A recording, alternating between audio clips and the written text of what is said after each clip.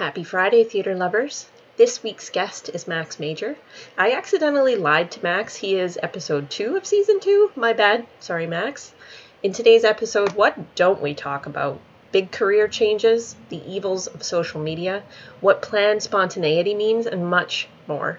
A few swears in this one that I tried to bleep out, but shield your children accordingly. On with the show. Okay, so Max Major, welcome to Sarnia Famous. You are episode 1 of season 2. Yay! Sweet. The premiere. Exactly. Exactly. So welcome. I'm honored. Thank you. So I have to, first thing that I want to talk about selfishly is when I let you know that I do these interviews by Facebook rooms. And that I had concern because I didn't think you were on Facebook. You passed along an account by the name of Biff Webster, I think it was. And I died laughing because I've never heard of anybody doing that before, especially not with such a creative name. So can you tell me all about that, please and thank you? Yeah, so over the years, I've always had a very uncomfortable relationship with social media. Sometimes I'm all into it, and sometimes I want nothing to do with it. And having an alias allows me to do both. But yeah, mostly the reason I have a fake Facebook account, and to be clear, I don't have any social media accounts under my name. I've quit social media. But I needed a Facebook account to run the radio station Facebook page. You have to be on Facebook to admin for another business Facebook page. Yeah, okay. So I had to be on there somehow. Plus, it's just a great space to find news articles, and all I did was follow global news and sports chat and all these things just so that it would be one big news feed basically. And the name Biff Webster actually comes from a George Carlin bit. It's from the early 2000s, and it always stuck with me when he was talking about the manliest names of all time, like Spud Crowley, Biff Webster, Chuck Steak. You know, these are manly names, and I don't know why Biff Webster always stuck with me, but that's why I named my fake account Biff Webster. I don't know what my perception of manly men are, but Biff Webster isn't up there when I think of masculinity. But no, maybe that's just me. Super funny. And then okay, I'm so excited about this. It's maybe not appropriate right at the start, but screw it, it's my show. Not appropriate. Okay, yeah. So for my birthday, for the show's birthday, Brent gave me this card game. And Brent Wilkinson? Yeah, and it's called Which One? So I want to start a new segment on the show, and we'll call it Which One? Brought to you by Brent. And so the game is, first of all, pick blue or red. Blue. Okay. So I'm going to pick two of the top cards, and you have to choose which one you would prefer, I guess, is the idea. Sure. And you have to explain why you've chosen. Okay, so we're going blue. Which one would you rather never watch TV again or have a hamster the size of a house? And go. Which would I rather have? Uh-huh. And why? Yeah, I'd rather have a hamster the size of a house and be able to watch television than to not be able to watch television and not have a hamster the size of a house. For real? Yeah. You did not TV even is very important. hesitate. No, me and my TV are best buds. I love a good story, whether it's anime or whether it's movies or whether it's television shows, which have only gotten better recently. Yeah, I love TV. So when you said there was an option between never watch TV again and X or Y, I'm not going to choose to not watch TV. But what are we doing? What are we doing with this hamster the size of a house? How are we... Well, I would have to figure it out. That's the thing, is that not watching TV is not an option. So it would be a bridge I'd cross when I get to it. But yeah, the hamster I don't know. My daughter likes to watch Clifford the Big Red Dog a lot, and that is about a giant dog, and he seems to get along with everybody, and they go on adventures and things. So maybe I would have an adventure pal, and maybe I'd make some money off him as well by letting neighborhood children come and pet him, I was just gonna and say, that it would sounds pay for my like TV. yeah, You know? and you would have your own show eventually, pretty sure, if you had a giant hamster. What would you name your giant hamster the size of a house? Oh, I'm so creative. I'm going to name it Hammy. Hammy the giant house-sized hamster. I love that. So, what's your favorite TV show? Ah, what, right now or of all time? Both. Okay, let's start with right now. Right now, I love The Sandman on Netflix. Ooh, so good. Yeah, so you've watched it? Mm-hmm. Okay. Have you watched it all? Mm-hmm. Okay. So that one episode, I'm not going to spoil things, but Okay. that one episode that takes place in the diner is probably one of the best episodes of television I've seen in a long time. And then the episode immediately after that where he's with Death, the Oh. personification of Death. Yes, yes, yes. And there's a scene with a baby, and I cried. I cried and cried and cried. As a father, it was nuts. Like, I have not been moved or felt emotion that strong, but that show brought it out of me. So I actually went out and bought the graphic novels. Now I'm reading the graphic the novels. Neil Gaiman. Yeah, Oh, I didn't know that. so I'm reading those, and it is pretty close to how the TV show works. But I'm loving that television show, and I implore anybody to go watch it. Oh, awesome. And then best television show of all time. If I have to be honest, the television show I go back and watch and rewatch regularly. My favorite TV show of all time is an old 90s sketch comedy show called Mr. Show. I don't know if you've heard of that one. It's got Bob Odenkirk and David Cross. You might know David Cross from Arrested Development, Bob Odenkirk from Breaking Bad. He's Saul Goodman. But back in the 90s, they had a sketch comedy show, and it's like a modern Monty Python's Flying Circus, and it is one of the funniest things I've ever seen. It still makes me laugh, and I still rewatch it. The only thing close to it was another show on Netflix called, what is it called again? I Think You Should Leave with Tim Robinson. I love that show. I've rewatched that probably like 2 or 3 times because it is so good, and every episode's only 15 minutes, so why not? It's perfect for parenting. Yeah. What's the premise behind I Think You Should Leave? It's very, very cringy, awkward sketch comedy. Oh. It's just nonsensical, very confrontational, very, again, cringy's the best word I could use. But it's like that kind of comedy that makes you uncomfortable and makes you like slink back into your chair. I don't know. I love that. Like Tim and Eric, awesome show, great job is another one of those shows with that same vein of humor. And sorry, like if you get me on this tangent, I will talk about shows and movies and anime. And like I'm Mr. Media, man. I'm that guy who curates all my stuff for my buddies. Like, oh, do you like this? Awesome. You'll like this, this, and this. Also, listen to this album and watch this as well, and maybe read this because you'll like all of this. I don't think that's a bad thing. But I'm a librarian by day, so I kind of do that as my job. So, With books. yeah. Yeah. So what is it about the cringy humor that appeals to you? I don't know. It's just that type of humor really flies with me. That uncomfortable humor. Like I think Monty Python really did it well back in the 60s, and then it's kind of evolved over the years, but they all pay homage to each other. So if you look at Monty Python, and then you look at Mr. Show, and then you look at Tim and Eric, awesome show, great job, and now you look at I Think You Should Leave, you can see the DNA of each of those shows in the ones that came before and how they build on it and make it even more hard to watch sometimes with just how awkward it is. Like there are lots of situations in everyday life that we try to avoid and conversations we don't want to have. Uh-huh.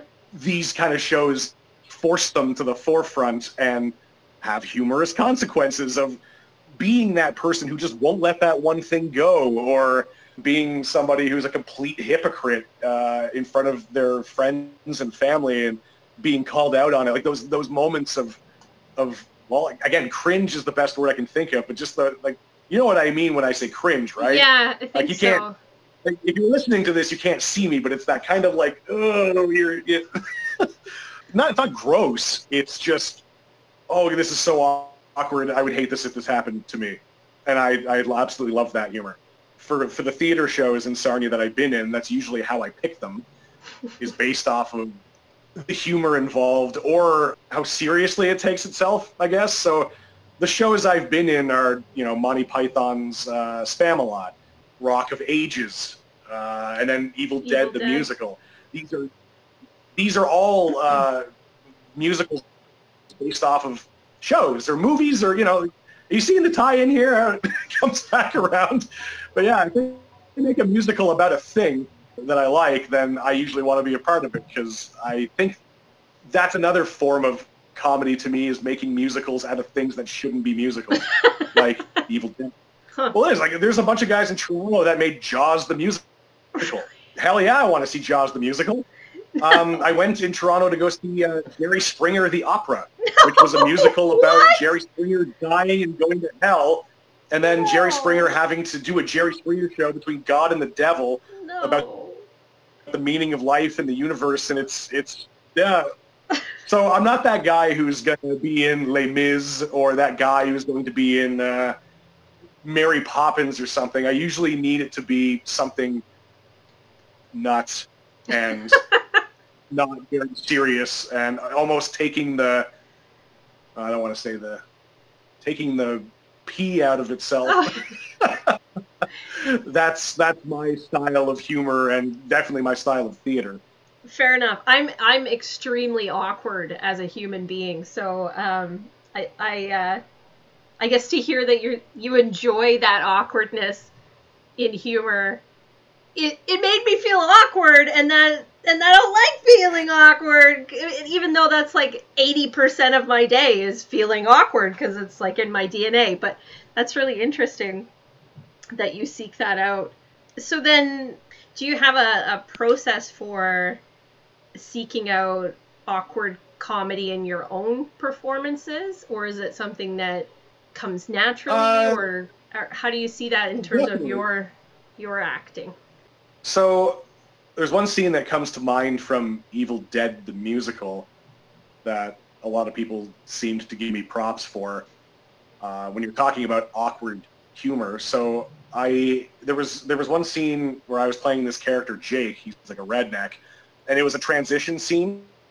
So the curtains are closed, and it's all happening in front of the curtains, so people can change the backdrop in the background. Mm-hmm.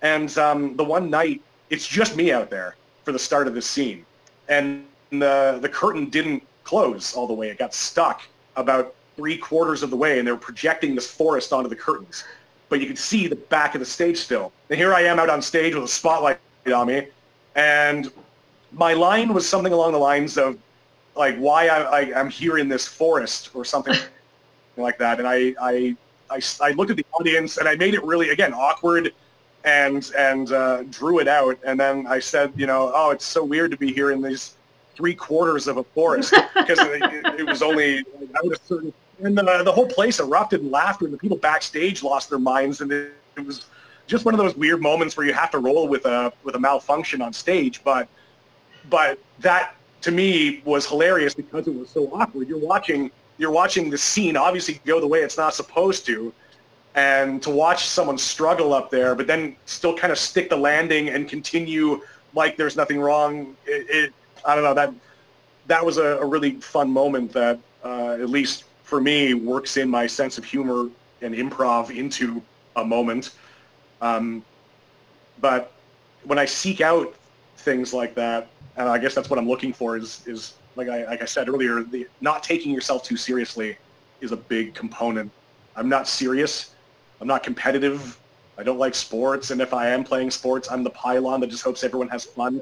Like I'm not that guy. So like when I get into theater, or when I get into anything really, the less seriously I can take it, the more comfortable I am. Fair enough. I was thinking as you were saying that, it's one thing to keep a scene going and kind of play it off like the backdrop isn't falling apart, but it's another thing to kind of like break that fourth wall and acknowledge it and make it awkward, but Yeah. also make it funny and let the audience in on the joke a little bit. I think that's like an extra little talent. Well, thank you. Well, it just, that comes from radio. In radio, there's a thing called planned spontaneity, which is that you've got the points you want to hit in a certain break or a certain conversation, but you don't rehearse it and you don't, try to plan it all out from beginning to end. You have to kind of work and improvise through it. You want to know how you're getting in and you want to know how you're getting out, but in the middle, hit the points you want to hit, but leave enough of it unrehearsed that there is room for spontaneous moments. So in theater, it's different, right? You're sticking to the script. If you go off the script, you're going to throw everything off. It's a machine and you're a cog in it. But in moments like that, where I'm staring down an audience and there's a malfunction and the scene must go on, that kind of radio part of me kicked in and thought of a way to kind of bridge the gap between this guffaw and this scene and make it seem like it's all part of the, I don't know, but that's the radio thing. Like improv and spontaneity is such a big part of it that you can roll with the punches if you're used to having no safety net like that when moments go wrong. I love that term, planned spontaneity. So you're going through a pretty big career change. Did you want to talk about that at all? Yeah, I can say that, like, for 10 years I did radio mornings for K106.3, now Cool 106.3, which was an amazing experience. I grew up listening to K106.3, and to take the helm and be that voice for people waking up every day for 10 years, like hearing kids tell me they grew up listening to me, or people saying that they've like been through so many jobs, but I was always there as a constant, that really, it's powerful. That really means a lot to me. Mm-hmm. And I've been in radio longer. Like I did radio in Belleville and Timmins, and Kirkland Lake was where I started. Find that on a map and I'll give you $5. But yeah, it's, I thought it was time for a change, Yeah. I guess. And I had a great opportunity to start working with companies that I know and love in Sarnia, one of them being the Imperial City Brewhouse, which is the brewery right by the Lambton Mall on Exmouth and London Road. And then also I'll be doing sales for Front Street Heat, Top Shelf Canada, Okay. the Sarnia-made hot sauce. Mm-hmm. They're actually this weekend down in New York at the New York Hot Sauce Expo, and every part of me wanted to be there with them, but I couldn't make it this weekend. And yeah, but there's so many really. That was one thing in radio that I really enjoyed, was meeting all the people in the community who have these big ideas and big vision, and I just want to, like, I liked helping people with them when they came in for interviews or when they were doing advertising and stuff, and I got to be a part of that. I liked that a lot. That became my favorite part of the job. So to actually get in the trenches with these businesses now and help them with their sales, and I'm really enjoying that. So I guess that's the next leg of my career, is finding cool people and helping them do cool things. Well, good for you for being brave to make that big of a change, especially if you've been doing radio for a long time and it's comfortable for you, you're good at it. To make that big leap into something different, it can't be easy, but I'm glad that it's already rewarding you in terms of... Yeah, and the funny thing about me is I absolutely despise change. But yet there are just, I don't know if you've ever had those moments in your life where you even if you hate change, it needs to happen. Yep. And I hate every part of it. I just want to be comfortable again. But being uncomfortable is also got its own little upside. Being on your toes and having to work hard again instead of being comfortable and complacent. It's I guess every once in a while you do need to kind of shake yourself up a little bit, shake yourself awake. Also, on the side, the pandemic, I have to imagine, played a part in not only my career change, but a lot of people's career changes. Mm-hmm. They call it the Great Reset or the Great Shuffle. A lot of people are realizing that yeah, you know what, maybe I should be doing something else, or maybe I need to be doing something else. And I don't think I'm alone in being somebody who took stock of everything and went, you know what, I'm gonna fold my hand for a new one. I don't know how it's gonna turn out, but I'm gonna try it. I think I need to. Yeah.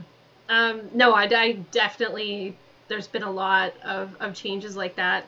And do you take that skill, that planned spontaneity, into life with you as well then, with this new change?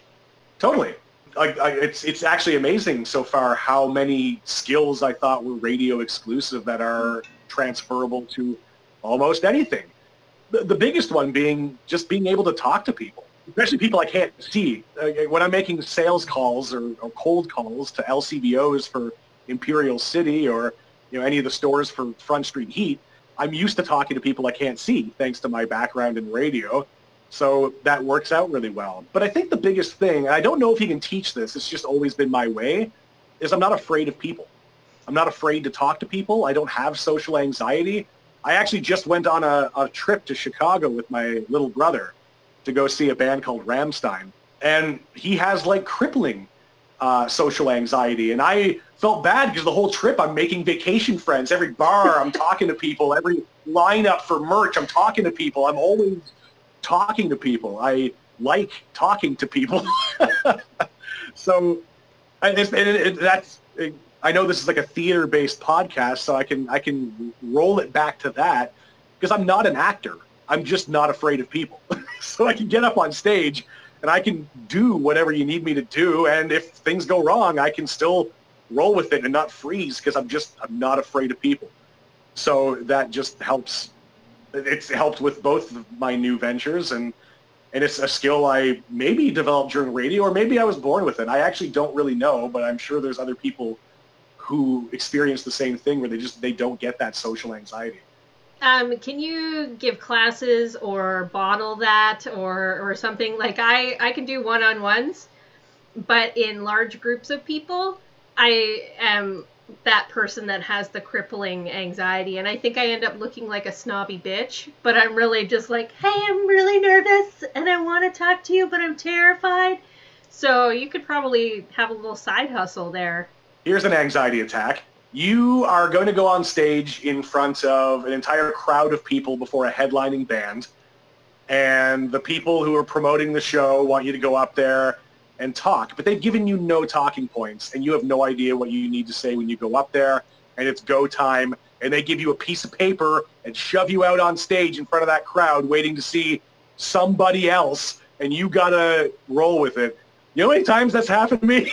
Wait a minute. Are you saying so the band wasn't showing up and they were telling you to go and tell them that the band wasn't coming? Is that what you're saying?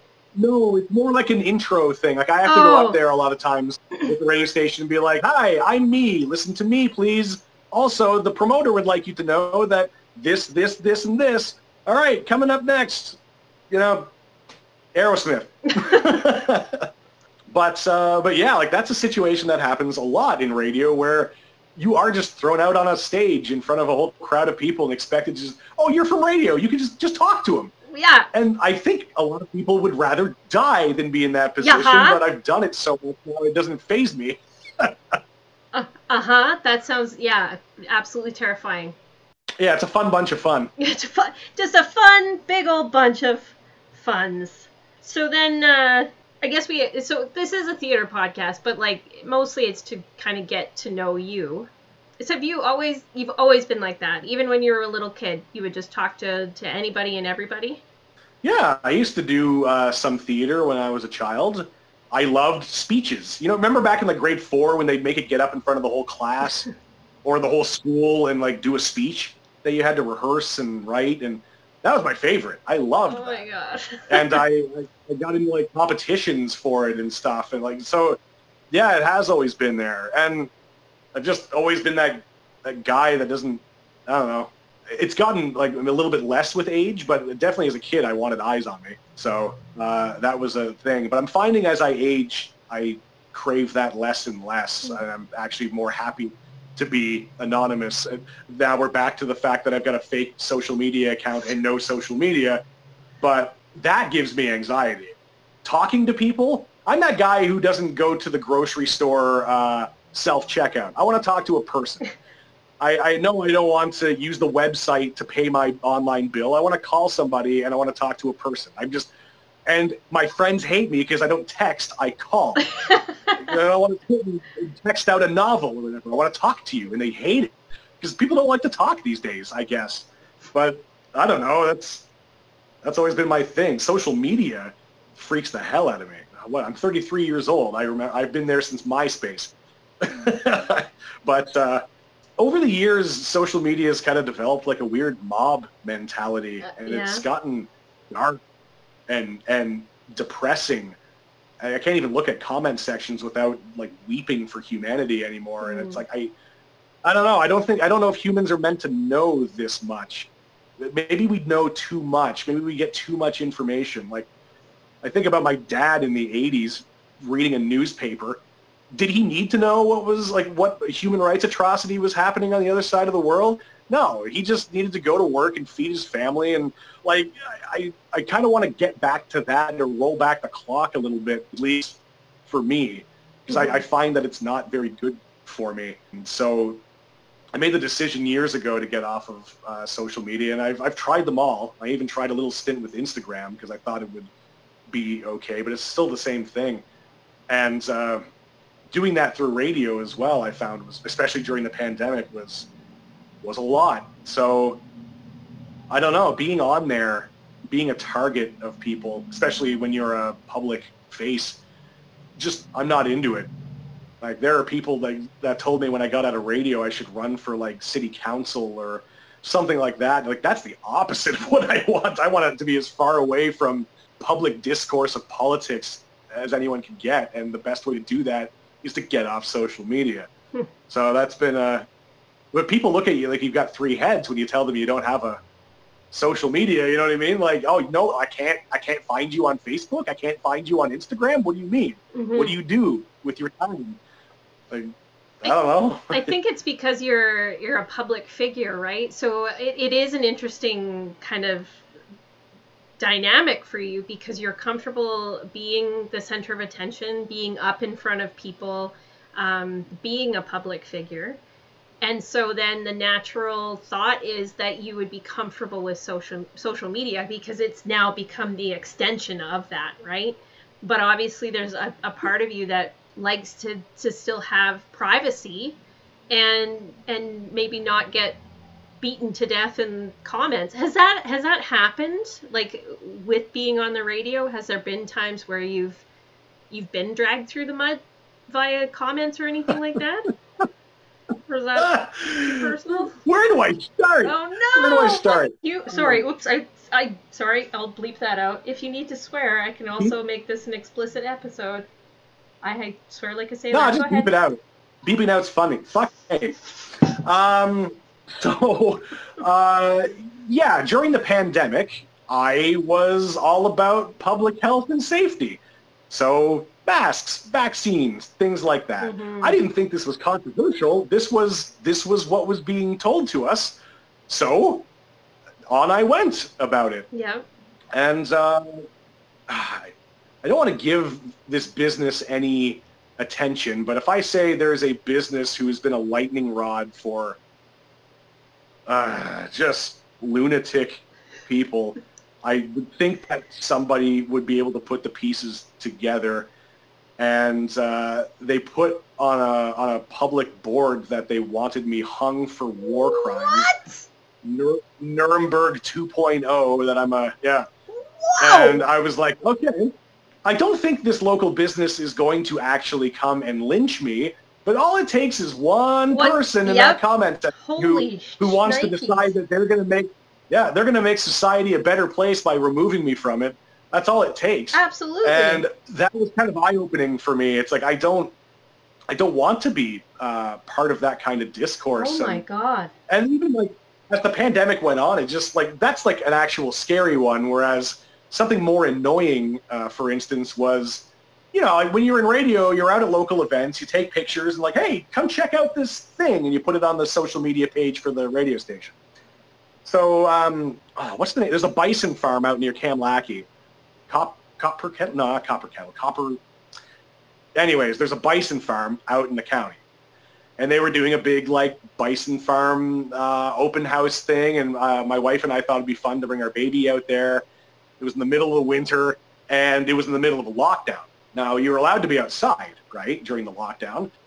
And when we went there, a lot of people were wearing masks outside as well, which you didn't have to wear a mask outside, but we decided to mask up as well because we want everyone to be comfortable. Like, if that's the vibe, that's the way the wind's blowing, then awesome. We'll wear masks if everyone's wearing masks.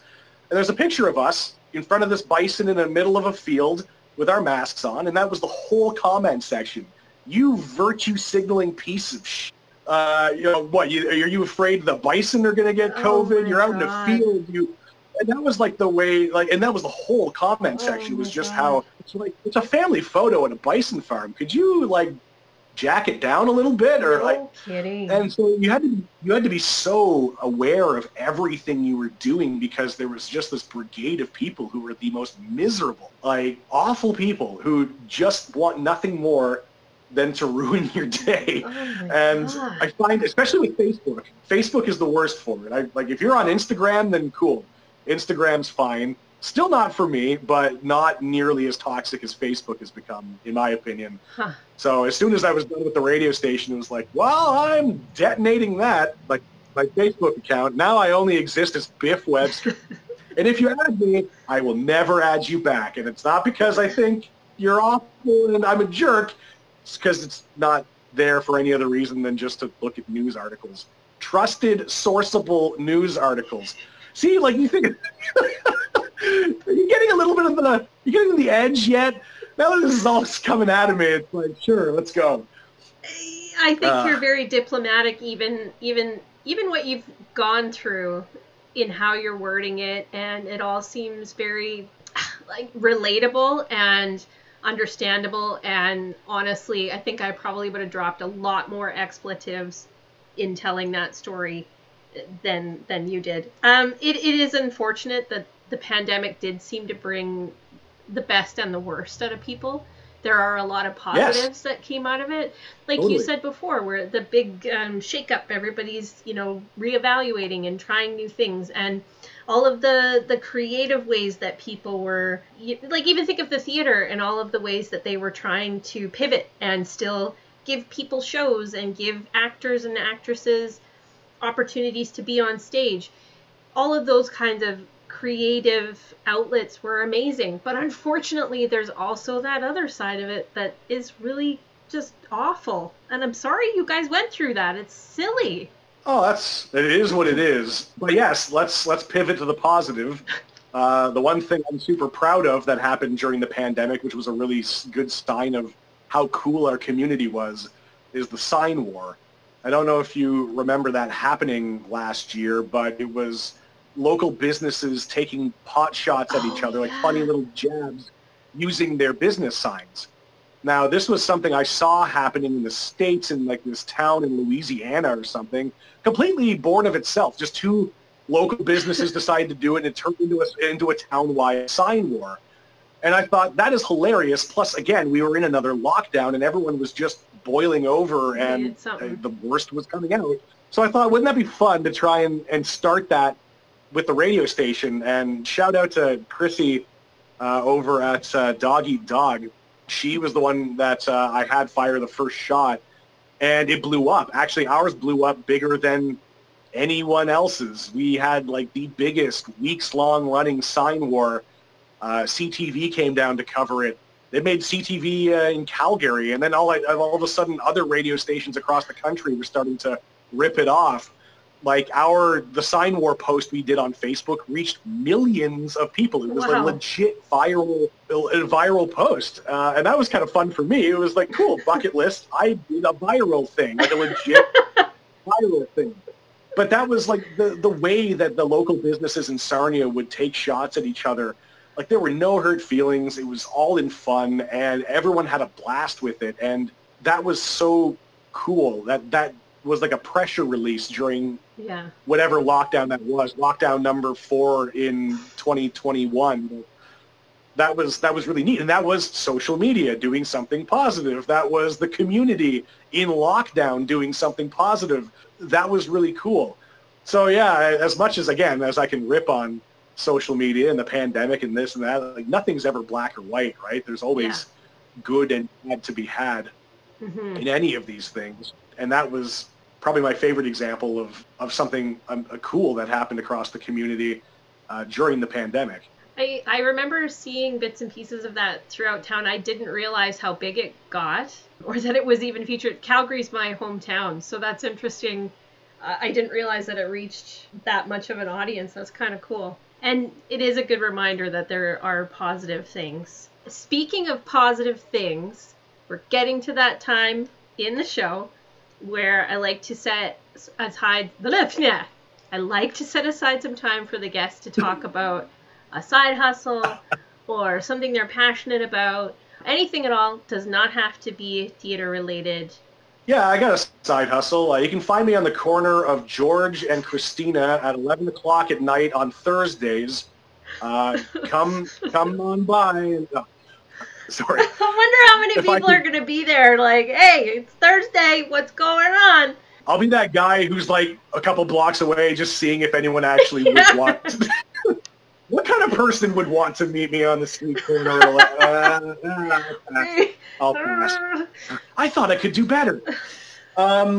Playing for charity. If anyone who's listening to this remembers the Daryl Heater episode, me and Daryl Heater created a 24-hour video game marathon for children's charities in town. And Playing for Charity is what we named it. And somehow we got the domain for that. You can go to playingforcharity.com. We own that, and that's our website. No one else had that website. How is that possible? That is prime real estate.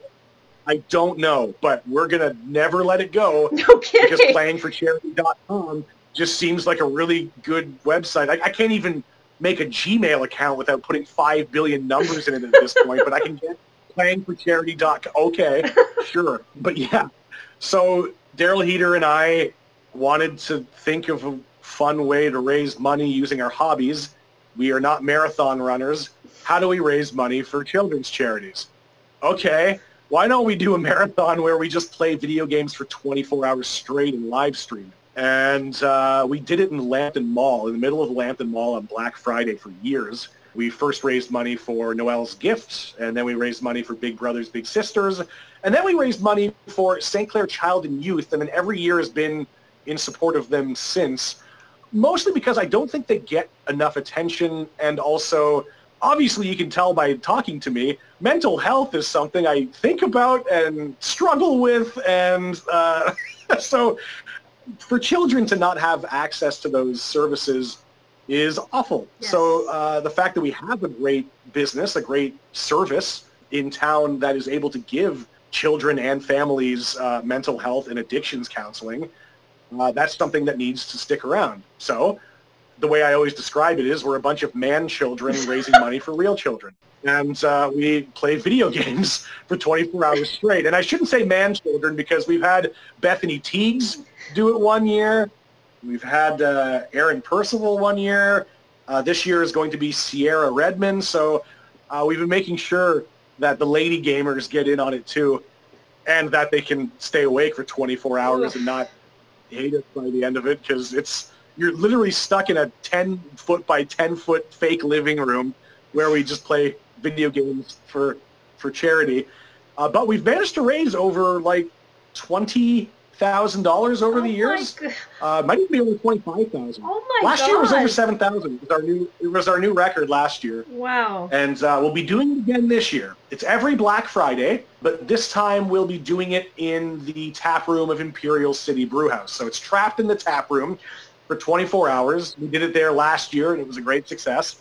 So on Black Friday from noon until noon the following Saturday, you'll be able to come to Imperial City Brewhouse during their open hours, hang out, have a drink, give some money to the kids, and watch us slowly go insane while we play video games and talk for 24 hours straight.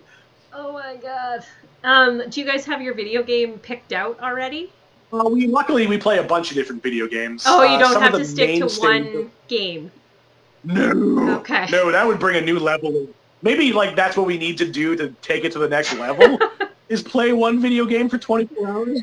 which if Daryl Heater is listening to this, XCOM 2 is probably the one game we could play for 24 hours straight, or like maybe try and beat Persona 5, or I don't know. There are games that are long enough, and we could do it, but nah, I don't think that would be as exciting to watch. We like to have different stuff.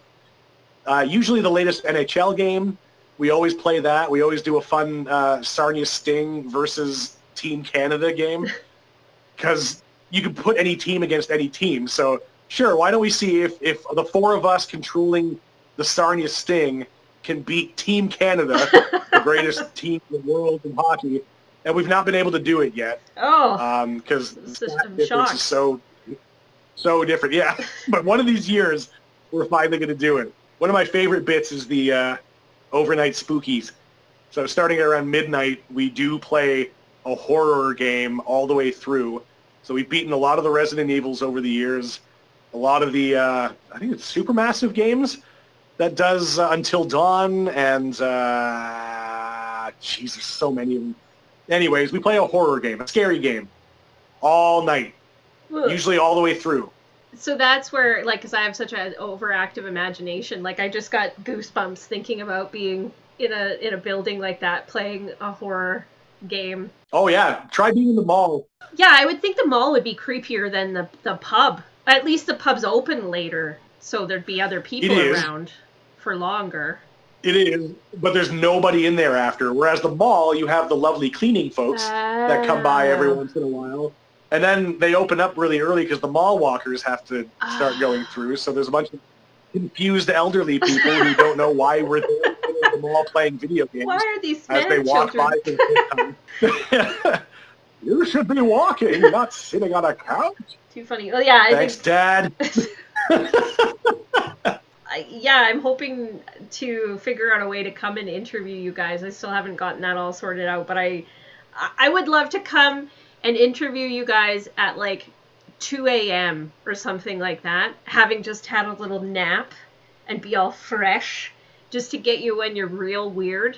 That's what I'm hoping for. Though actually, weird o'clock is actually closer to like 6 a.m. Oh, that's even better for me. Okay, 6 a.m. I'm writing this down. Yeah, like you can watch it online, but if you look at around 6 or 7 a.m. last year, we were, okay, so at that point we were about 12, 14, like 16 hours in. Oof. And we were playing Garfield Kart, or Garf Kart, as Bethany Teagues calls it. And that is the stupidest banter you will ever hear in your life. Like, we have literally lost our minds at that point of the proceedings. And there was a year before, too, where we were playing Overcooked. And Overcooked is a stressful, team-based game where you have to coordinate in a kitchen to make food.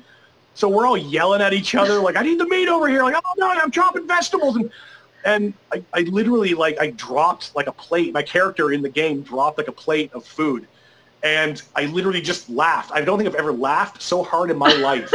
And the footage is on there, but, it was, complete insanity. Yeah, that kind of laugh is not possible when you are of a sound mind. It was ridiculous. But, yeah, it is hilarious when you get to that point where we're beyond fumes. And there's just nothing in the tank. That's usually the best time to watch the Playing for Charity 24-hour video game marathon. Okay, that's good to know. So this has gone by super fast. Thank you. There's still so many things that we could have talked about, but thank you so much for your time and for all the giggles. And yeah, thanks for being here. Are you still there? Thank you, Dallas. Oh God, did I lose him now of all times? Well, I didn't want to cut you off. It seemed like you were wrapping it up. And thank you very much for having me. I'm just trying to go back over the conversation in my head now. It's like we started with Biff Webster and got all the way to, the video game chair, or the decline of Western society. And it's always fun when you can try and connect the dots of a conversation all the way back through this. That's what I do when I'm editing any of these. I'm like, how? It's just so random the whole time. But that's the fun of it. Yeah. Well, no, you've had a lot of really great people on this show, people that I've worked with in theater that I really appreciate and respect. And it's very nice to have been on here myself. Thank you so much for reaching out. Oh my gosh, yeah, it's I'm glad we can make this work, and thanks for your time. Okay. All right. Okay, and we're back. You had a story that you wanted to share, so we're on recording number 2, and go. Epilogue! Okay, so back when you mentioned the name Brent Wilkinson, I wanted to tell a story about the time that me and Brent Wilkinson and Trevor Morris, all people who you've had on your show before, went to Quebec City and ended up living out of my car, my tiny little Honda Civic. So we were going to go see a band called Rammstein. Second time they've been mentioned in this episode. I like this band, if you can't tell. Go listen to Rammstein. So we were going to Quebec City for this. Trevor, at the last moment, decided that he wanted to come. He didn't even have tickets for the show. He wasn't staying in the hostel that I was booked, that I had booked for me and Brent. We'll figure it out. He'll just live in my car and he'll be in the hostel and we'll figure it out. So we drive to Quebec City. It's a very long drive. And we get there, and it's called the Festival d'été. It's like summer festival. And we were supposed to stay in this one hostel. Problem was that the weekend was the wrong weekend. Oh. The Festival d'été is a 2-weekend festival, and I booked the wrong weekend, so we had no place to stay. And everything was booked. So Trevor was laughing because now we're all on his level. We all have no place to stay now. He just has to figure out his ticket. And we managed to find this one person who had their tickets upgraded at the last second and gave us their ticket to give to him. It was a better ticket than even we had. He had to avoid going VIP just so he could hang out with us and the unwashed masses in the general admission section. And we had to go back to the car. We ended up crashing in the parking lot of Laval University, me and Brent and Trevor. And there was one day where we're like, you know what, this sucks sleeping in the car. We would get blackout drunk every night just so we could sleep. It was terrible. So just go to the nearest bar, get blackout drunk, pass out in the car, and then we could actually sleep. But we thought, you know what, you can get into Laval University. Any campus will let you get in to a certain point, and then you need a key card. But there's couches, there's all kinds of stuff. So why don't we pretend to be students that just fell asleep studying? So I grabbed my car owner's manual, any books we could find to pretend that we were studying. I guess I was studying Honda Civics at Laval University. And we went in there and we tried to pass out on their couches just to avoid the car for one night. And a security guard came and poked us awake with a baton and kicked us out back on the street again. We had one bar we went to charge our phones every day, nowhere to shower. We were roofless and ruthless in Quebec City, and it was probably one of the best weekends ever. So don't let anyone tell you that when a trip goes right, sure, you'll remember it, and sure, it's great. But when a trip goes wrong, that is actually when some of the best memories are made. So just shout out to 2 of your podcast alumni, Brent Wilkinson, Trevor Morris. When you brought up one of their names, I just had to tell the story of the time we lived out of my car bums in Quebec City trying to see Rammstein and getting blackout drunk every night just so we could sleep. Okay, how many nights was this? 3? Oh my god, I just can't see a group of women doing this. It seems like a guy thing. A group of women would have been guess we're going home, or, going to the next town or something. Oh, and I didn't tell my wife. So I'm talking to my wife that whole weekend yeah, no, the hostel's fine. It's great. We're getting along good. I'm not going to tell you that I'm literally living out of our car and we have nowhere to stay and we are the greasiest bums in all of Quebec City. So that was good. Next time, I'll tell you the story of how I got shot. Well, you have to tell me now. You got shot? You can't. No. Okay. Epilogue number 2, addendum number 2, and go. We were carving up a pumpkin with a 22, as you do. It's Cam Lackey thing. Weren't drinking. We were not drinking. Fact. But my buddy had a semi-auto 22, got jammed. Not my gun, so I'm not going to try and mess with it. I hand it to him. He clears the barrel by shooting it into the ground. Typical procedure. Hit a rock. Piece ricocheted right into my hand, so now my hand's erupted in blood. And we didn't know if it was a rock or if it was lead. But when they did an x-ray at the hospital, it was lead. So they had to dig this 22 round out of my wrist went right into the pillowy part of my hand. Oh, And they let me keep it in a little jar. So I've got this little jar with a little piece of 22 round in it from where I got shot. I have so many questions about, like, that is actually a thing? People are doing, this is a thing in Camlachi? Yeah, Cam Lackey, baby. Lackey, pardon me, but, okay. I'm a country boy. And you shoot things with guns. It's just a... What could thing possibly you go do. wrong? Like, Well, that. That was a freak accident, though. And the police agreed, oh my god. because the police have to get involved when you have any kind of a firearms injury. The police are called, so they had to do an investigation on the whole thing, and there was no wrongdoing, no one at fault. Weird freak accident. No shaking of heads. No, they were probably like, yeah, we're going to do our pumpkin next weekend, and because this is a thing we do. Yeah, no, they didn't carve their pumpkin with a 22. Totally fine to do that, by the way. You just don't hit any rocks. 22 rounds, they tend to ricochet and bounce. I own a 270. If I'd shot that pumpkin with a 270, it would have exploded and it never would have bounced back. It would have just buried itself into whatever. Well, it's one way to decorate a pumpkin. 22s are like a pellet gun, obviously still a gun. That is my lesson on guns from somebody who doesn't know very much about guns. And that is a spectacular way to end epilogue number 2. Okay. Yeah, if you let me, I'll talk your ear off. So, yeah, thank you very much again for the opportunity. This was fun. No problem. I'm worried now that I'm going to lose stuff. So I am going to say goodbye and mean it for real this time, mister. Have a lovely evening. Okay, thank you. Thank you. Okay, kids, that's all for this week. Thanks for listening.